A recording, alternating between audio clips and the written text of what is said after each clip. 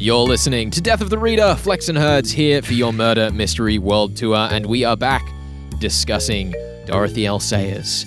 Whose body? Whose body? All the way to the end of that particular novel. Full spoilers are engaged. Herds has been in the hot seat. And Herds, I think, having gone to the end of this novel, I have enjoyed myself. Yeah. I think that there's enough weird stuff going on that even if I definitely skimmed over some of the monologues and some of the back and forth that happens in this text, just for this, partly for the sake of time, partly to just get to the next scene. Yeah. There's enough strange things happening. A couple of things I wanted to highlight out the gate. One, we actually get a little showdown scene between the detective and the criminal. We have a little so good. I know that you know that you know that I know. Sir, would you like to have this hypodermic needle injected in your arm? And he's like, no, thanks, because he knows that that needle would have spelled his doom. Yeah. And the other thing that I really like about this novel is that because we are dealing with the crazy doctor, we get some really disgusting bodies. There's a great line. There's a great line where they walk in and he's like, oh yeah, that's Sir Wilmington on the table. He holds the finance of 5 countries, but couldn't hold his nerves. Yeah. And now Sir Julian Frake holds the fate of 5 countries in his hands. It's true. The true power of doctors is finally revealed. That's why we pay them so much. I particularly enjoyed the scene where we opened the grave of Sir Reuben Levy. Yeah. And apparently his face has been taken apart. So, Oh my goodness, like, a murder mystery classic? it's great.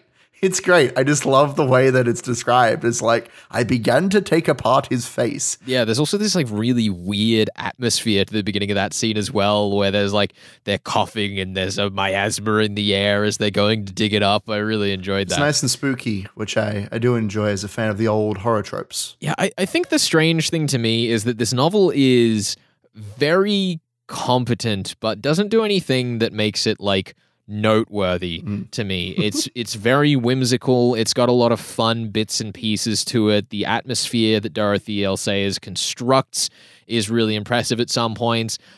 Beyond all of that, it is a very simple story with some, some quirks The wrap-up, that make me like it a lot. like, not to get too far into the mystery just yet, but like the wrap-up that we have is a little bit bizarre. We have our classic confession from the criminal, but the detective, well, our characters, our surviving characters, like, they hardly get to say anything about it. We kind of just read the letter and then the novel ends. There's this note by Lord Peter saying, all those brains, and he couldn't resist writing a confession. How strange. It's almost like we're in a murder mystery novel or something. Like, I know. It's a very strange ending. Which rings especially hollow when there was a character just a Yes. short while ago complaining about all of the Parker. things that murder mysteries don't get right. Yeah, it is bizarre that we've gone through this journey of kind of critiquing murder mystery, but then ending it as a typical murder mystery would have ended. I think it's also disappointing because of how much character there is in unassuming moments otherwise. Like that scene that we mentioned with the like flashbacks to the war with Bunter last week. And there's the fantastic moment in this stretch of chapters. In fact, even in the confession letter is a good example. Frake basically explains how, he's set aside a letter to be published after his death, but he is giving that account over to Whimsy so that he can publish it, but he wants him to publish it to the scientific community to pay respects to his profession. He's so up himself. Yeah, I think that it just doesn't feel like a satisfying sort of end to the action of the novel. Although I do like, as you say, there is this scientific letter that he wants published, all of his research, where he says, I would like my brain to be dissected because I'm sure that many people will learn a lot from the way that my brain works and how clever I am and how much chess I played. I know he's not dead, but it is basically posthumously. Like, we don't see this character again. Yep. The arrest happens off screen. So It is narratively posthumous. Narratively posthumous. I like that phrase. He doesn't even get to finish his letter, which I think is quite fun, actually. One thing I was curious to ask you about, Herds, was Lord Whimsy and Parker, to me, the longer the novel went on, felt less and less like individuals and more like the Jekyll and Hyde of Whimsy's character. I'm interested to see, like, later on in the series how those two flesh out and become maybe more unique, because in this novel, towards the end, it kind of felt like we were pushing and pulling between two detectives that really only needed to be one. Yeah, that makes sense to me.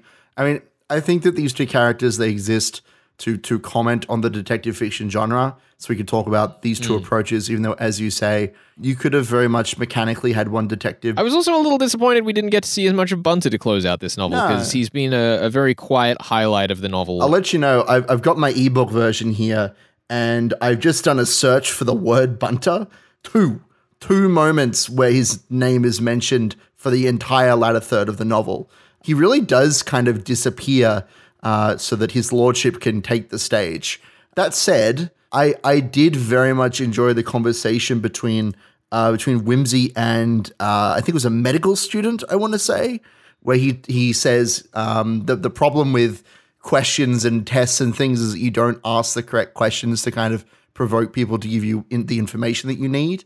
They kind of go back and forth on, well, in detective fiction, characters can always remember exactly where they were at a given time to establish alibis and give you all the information you need, and it's all very convenient. But then we go through this exercise with this character who explicitly says, I couldn't remember all of these details, but Whimsy kind of leads this character through a mental journey to remember, what were the pages in your book, and what were the little notes that you remember. And that's how he kind of produces the final clue that he needs to put everything together. I really enjoyed that scene. I thought that was a genuine moment of cleverness. Oh yeah. I think that is probably the highlight of this stretch of chapters to me. I think the thing that I enjoyed, I was talking last week about how there are some contradictions that the book brings to light and doesn't kind of drag through to their natural conclusion. And I felt that was another good example of that being done what felt like to me on purpose. The idea that if you go through and do the exercise and force yourself to remember, you can actually remember a lot more things than you'd think, but that inherently leaves out what if your memory is wrong? For sure. And we get to see that very opinionated insight on the way that murder mystery works, which, I enjoyed the confidence with which Dorothy L. Sayers just kind of had a character come out and say something that is so easily disagreeable. Debunkable, potentially. Yeah. People have opinions. And I like that she's not necessarily defending her characters from having opinions. Sure. Well, I think that it's, as you say, it is confident that this sort of thinking is obviously baked into the entire novel. Obviously, Whimsy, he in his thinking, these are all the ways in which a regular person can recall events and details that you would think are impossible.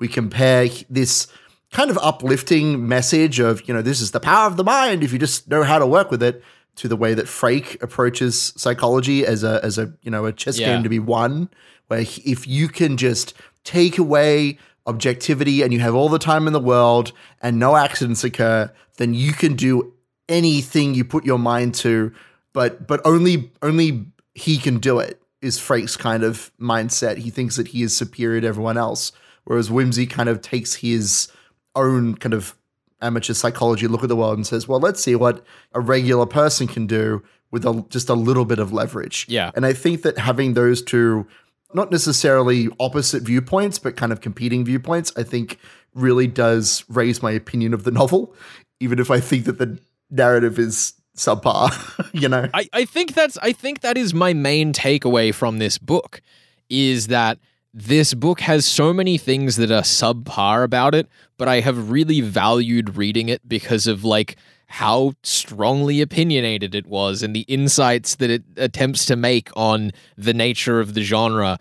There's a lot here to think about, even though the book itself I don't think is noteworthy in any other aspect. Yeah. The murder mystery, which we'll get into at the back of the show, was kind of comically easy. It's ridiculous. To the point where some characters are only involved in the novel by pure coincidence.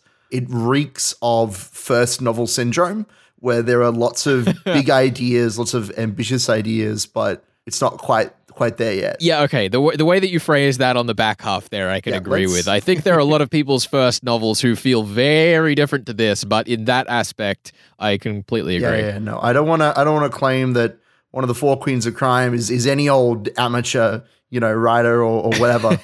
But I think that there is a certain level of, ambitious writing that comes with writing, or debuting, publishing your first novel.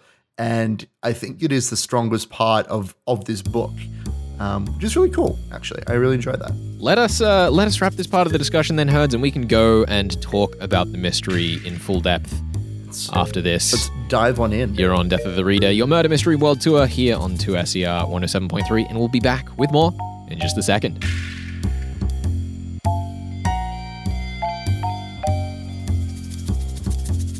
Flex here with you. This is Death of the Reader, your murder mystery world tour on 2SER 107.3. Coming up this October, the crime fiction world is set to welcome Death on the Pier, a debut novel from Jamie West, who joins us on the show today ahead of that release. Jamie, welcome to Death of the Reader. It's so good to have you. I'm so excited to be here, yeah. So you started writing this book during a lockdown amidst a production of Dear Evan Hansen, and I'm curious about the act of theatrical necromancy you committed in bringing back Brighton's Palace Pier Theatre, which closed in 1973, if I'm correct? Yes, I think so, something around there. What was the particular draw of you resurrecting this over any of the other many lost theatres of the world? Well, it's kind of weird because the theatre idea came into it quite late on, actually. This is an idea, I've been meaning to write a murder mystery book for, 5 or 6 years, and the pier part of it came way earlier. I was like, that's a really great idea. There's that kind of closed circle mystery. So there's only one way on or off a pier. So if that's blocked, that kind of creates a great closed circle mystery. I've already read 5 or 6 books this year that are set on isolated islands or luxury retreats. So it's kind of, I was looking for something a little bit different. But while I was looking into piers and another one of my hobbies, which is looking into lost theatres, I discovered there was this lost theatre, on the end of the Palace Pier in Brighton, which is no longer there. And that suddenly, everything kind of dropped into place after that. So I was like, I like the theatre, I like murder mysteries.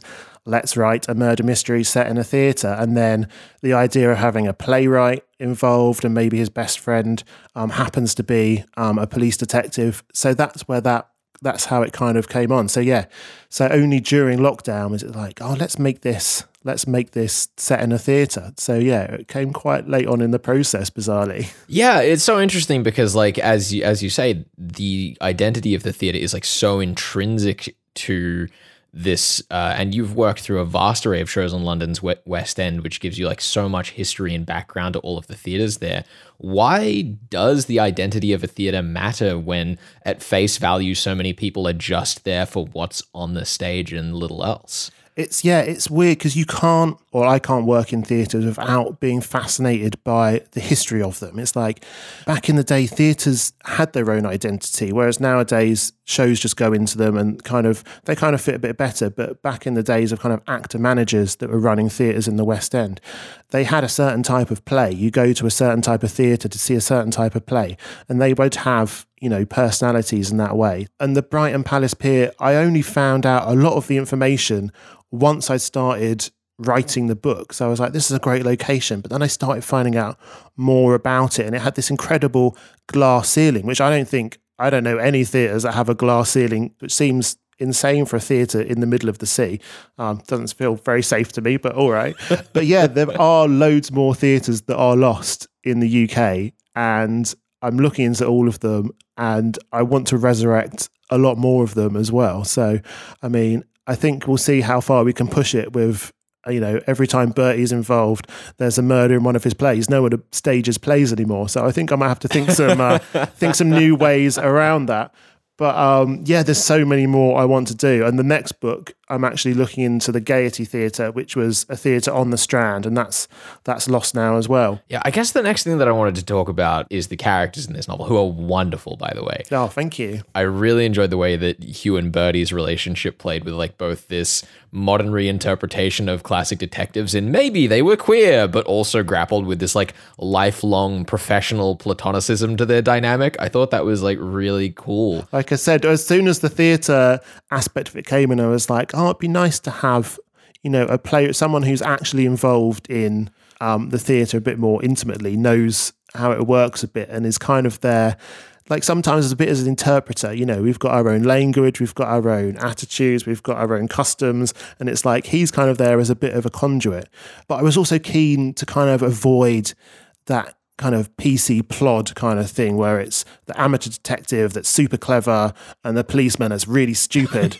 I sort of wanted them both to be kind of investigating as equals. And also the fact that this is the first time they've met up since school. I was like, how have people changed over that time. And I was really intrigued to see how that would work, how they remembered the past, whether that was the same for both of them or different. I'm sort of excited to live through a few more cases with them and see how that relationship changes and how it gets affected. Yeah. The other thing you're kind of looking for as an author is an excuse to get your characters together. You know, the amount of times Miss Marple or Poirot are kind of shoehorned into a situation where you're like, oh, would they really?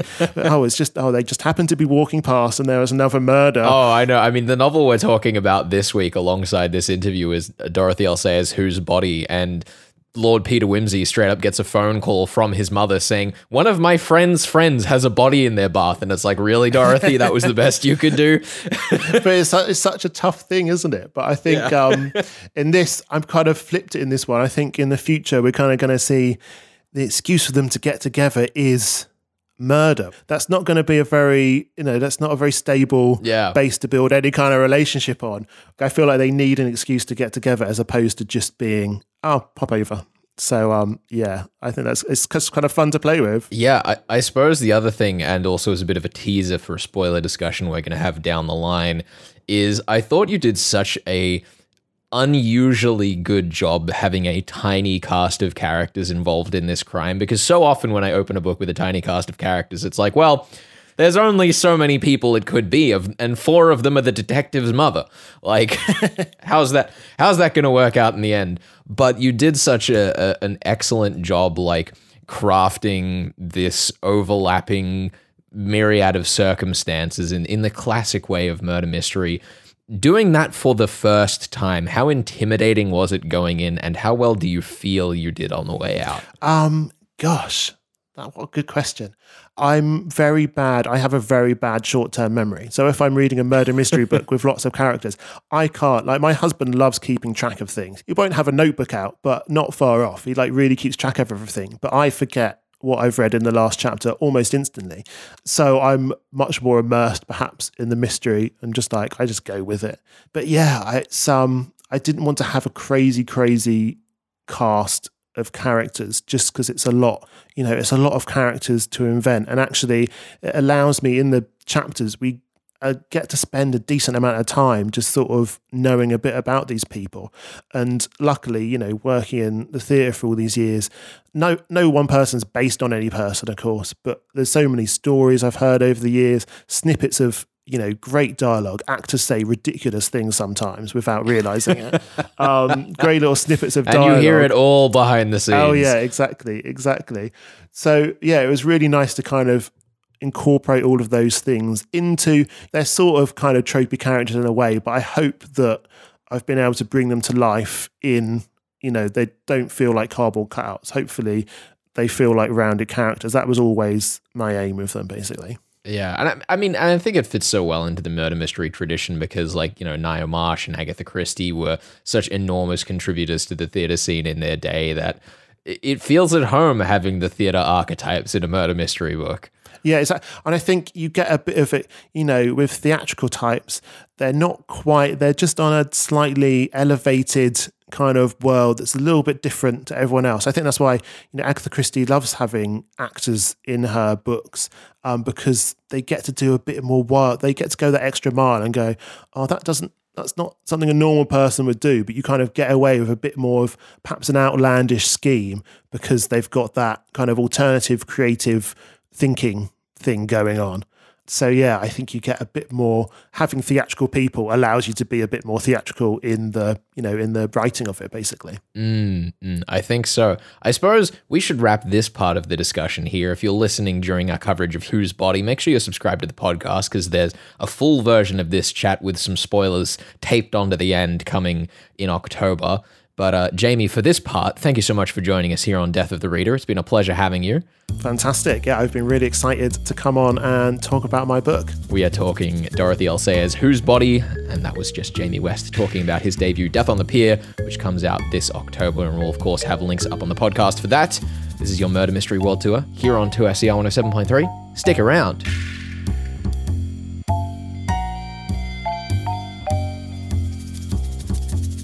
You're listening to Death of the Reader. Flex and Herds here with the final deliberation Ba-ba-ba. on Whose Body? Whose Body? By Dorothy L. Sayers. Well, I suppose not the final deliberation, Herds. We do still have review season, as we've alluded to a couple of times through this novel, because it is a novel that has gotten me thinking about review season a lot. Because I've enjoyed this a bunch, but it's certainly feeling like a towards the bottom of the list novel for me. It's difficult to recommend because one of our key components is, was it a good mystery? Yes. Was it easy to read? Like, both of those points are kind of meanders on a bit. So we'll see. That said, one of the other criteria, which is further down the list, is, you know, what kind of point does it make for itself? Sure. And I think this book has a lot to say for itself, which maybe it's saving grace when we get there. We'll see. I don't think it'll be at the very bottom of the list. I'm sure there will be worse. Well, you know, less. I mean, reader-friendly novels. Let's say. I wouldn't be surprised if it was at the bottom of the list. Oh no. But if it is at the bottom of the list, I think it's the highest floor we've had so far. Fair enough. It's true. I don't think this is a truly terrible book, thankfully. Now, we are in the mystery section of the show, Flex, and typically that involves handing out points. I would love to know your process. I don't know if you want to just give me the points, but like I need to know, how did you deliberate? Because my theory was a bit of a mess last week. Yeah. And the solution's a bit of a mess this week. And I don't even know what you put points on at the end of the day. I'm worried. Yeah, I think the main thing that I wanted to hear from you, Herds, in terms of points and deliberation was trying to excise clues that were really noise in the novel. Because there is a lot of that. There is a lot of just noise in the mystery that you both as a reader can kind of tune out because it's obviously noise, but also makes it difficult to kind of make something cohesive because you get to it and you go, well, it's obviously Frake. He obviously did this. What else do I need to say? And I really wanted you to kind of pick out what more there was to say about this book. And I think across the board, you did a pretty solid job. I'm going to only give you 2 points. That's fine. But I think those are 2 points that I award earnestly and sincerely because you did as good of a job as I think you could. It was a tough challenge, the one that I set for you here. I was leaning on 3 points because I did like the kind of attempt you made at the other crime and the whole bit with the bar. Well, let me put it this way. I didn't understand what was going on with Levy at all. I didn't obviously it was the whole, you know, I'm a crazy criminal and I want to prove that I can do a crime thing. But yeah, there was definitely more going on with the oils and the experimentation, which I was kind of thinking about, but wasn't sure how to work into things. Yeah, like you get to the end of the book and in a practical sense, they are clues for the mystery. Like you can lend them into a theory, but functionally they are set dressing for what Frake was going to do anyway. I think that's probably the largest piece to me where you kind of lost the 2 points, but I also would have been shocked if you had kind of managed to entirely piece that together because the oils... Yeah, sorry. Because the oils and all of that, you can guess that they're involved and you can guess that they're the motivation, but the specifics are so shrouded in the noise, as I keep saying. I mean, it's like all those questions you asked me last week about, you know, how did Frake get into their house and how did they sneak around and who let them in and like all the mechanical questions of the crime. I didn't like it. It's not that there weren't any clues at all. Like it gets close. I had read all the bits about like the bumps on the roofs and I figured, well, Frake's probably using the roof somehow, but like, yeah, I couldn't tell you that he like crept in through a trap door and that he left his bath running so that the pipes would wheeze and bubble and boil so that he couldn't be heard sneaking around. Like, I don't know if that is even possible to guess in that specificity. No. It's the kind of thing that I would like another novel to have a character have a scene in a bath in the other house and them go like, oh God, you know, the pipes are squeaky at this time of year. What with the temperature? All you'd need is a scene where a character goes, oh, I'll fix those pipes for you. They're sure rusty and old. Yeah. Like that's all you'd need. There are so many maybe. options for how you could have foreshadowed that thing. And in the broader sense of the crime, how was this possible? Yes, it helps explain it. Yes, it is a thing that someone could have inferred, but I don't think it makes it enjoyable to solve. No, I would agree. Is the big challenge. The murder mystery game, there are fun moments where you have to make inferences, but at the same time, I think one of the things with the best mysteries is that they give you as much as possible, and the challenge is deciphering where that little inference is going to come. I'm complaining a bit about, all these details that I couldn't have worked out, but these are also details that come from the confession letter, not from our detective. Yeah. I will be completely honest with you. I barely remember, what did Lord Peter Wimsey actually work out? He worked out that the bodies had been switched and that Frake was a evil man, but like a lot of it is kind of obfuscated through double entendre and kind of the rising action of the scenes that he's like half explaining his way through. I'll be entirely honest, I think that's about it. Okay. And that's also kind of the problem. It's bizarre. Right? Is that as we were saying at the beginning, we don't get much closure for our characters in the aftermath of them reading the letter. But if we had gotten closure, Dorothy L. Sayers would probably either have to acknowledge or go back and tweak the fact that most of what was in the letter they hadn't gotten to. And it would have kind of made Wimsey fall a bit more flat as a detective, because all he really did was make the same obvious observation that we did. It's kind of an interesting trick that she pulls where, because we don't have all those little details, but Peter does decide not to take a lethal injection from Frake, and so Frake says, "Aha, you beat me on this point, and good for you." But he doesn't solve most of what's actually going on with the murder. It's just because we kind of have the confession letter, and the criminal says, "You've defeated me in this game of chess." It feels like he's kind of done more than he has. It is in the truest sense a whodunit, but it is a whodunit which really should have been a howdunit. I've been reading a lot of comparisons between him and some certain other detectives.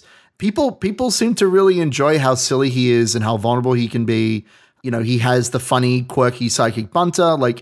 That whimsy is, I think, what people are drawn to more than his ability to completely deconstruct crime scenes. Well, but I think the other big detail to me is that he's willing to put himself on the line to get justice. Sure. Like, he could be all of those other qualities and not care, but he cares. Yeah, he's very much not an armchair detective. His mother keeps appearing to kind of cheer him on or check in on his health and that sort of thing. Like, he is attached to the people around him. Even Inspector Sugg, he kind of throws him a bone by involving him in the arrest of Frake. Yeah. And not to go back on last week's point, but he would rather think of murder mystery like a football match more than, the dirtiness of crime and murder, which I think it's cool. It's cool. I think with the appropriate grain of salt, this book can be a great time. And I personally found this like a really suitable novel for the mood that I was in when we got to this book. But it's also not going to be for everyone looking for a murder mystery, I don't think. Yeah, I'd agree with that take. I think I am definitely interested to give a go the other novels in the series, and maybe have a deeper dive into some more competent outings, see how Peter Wimsey changes. But I think that in the meantime, it might be a good idea to check in on a character who is created as perhaps a parody of Lord Peter Wimsey, if you'll indulge me. I hope you're ready for this. Oh dear. So next week on the show, dear. we are going to be covering Traitor's Purse by Marjorie Allingham. It was published in 1941 and is the 11th novel in the Albert Campion series, in which he is a blank face. He's followed by his criminal butler. He's entirely unwhimsical, as far as I can tell. And he has amnesia, which is fantastic. So, yeah, we're going to be covering Traitor's Purse up till chapter 7 next week. Look forward to it. It's going to be a wild ride, I'm sure. I just want to let you know, Herds, I only know the slightest bit about Campion from context, and I love this pick. It's great. What a great choice to go on after a Peter Wimsey novel. Yeah, I mean, look, it is the only... Marjorie Allingham is the only queen of crime that we have not covered.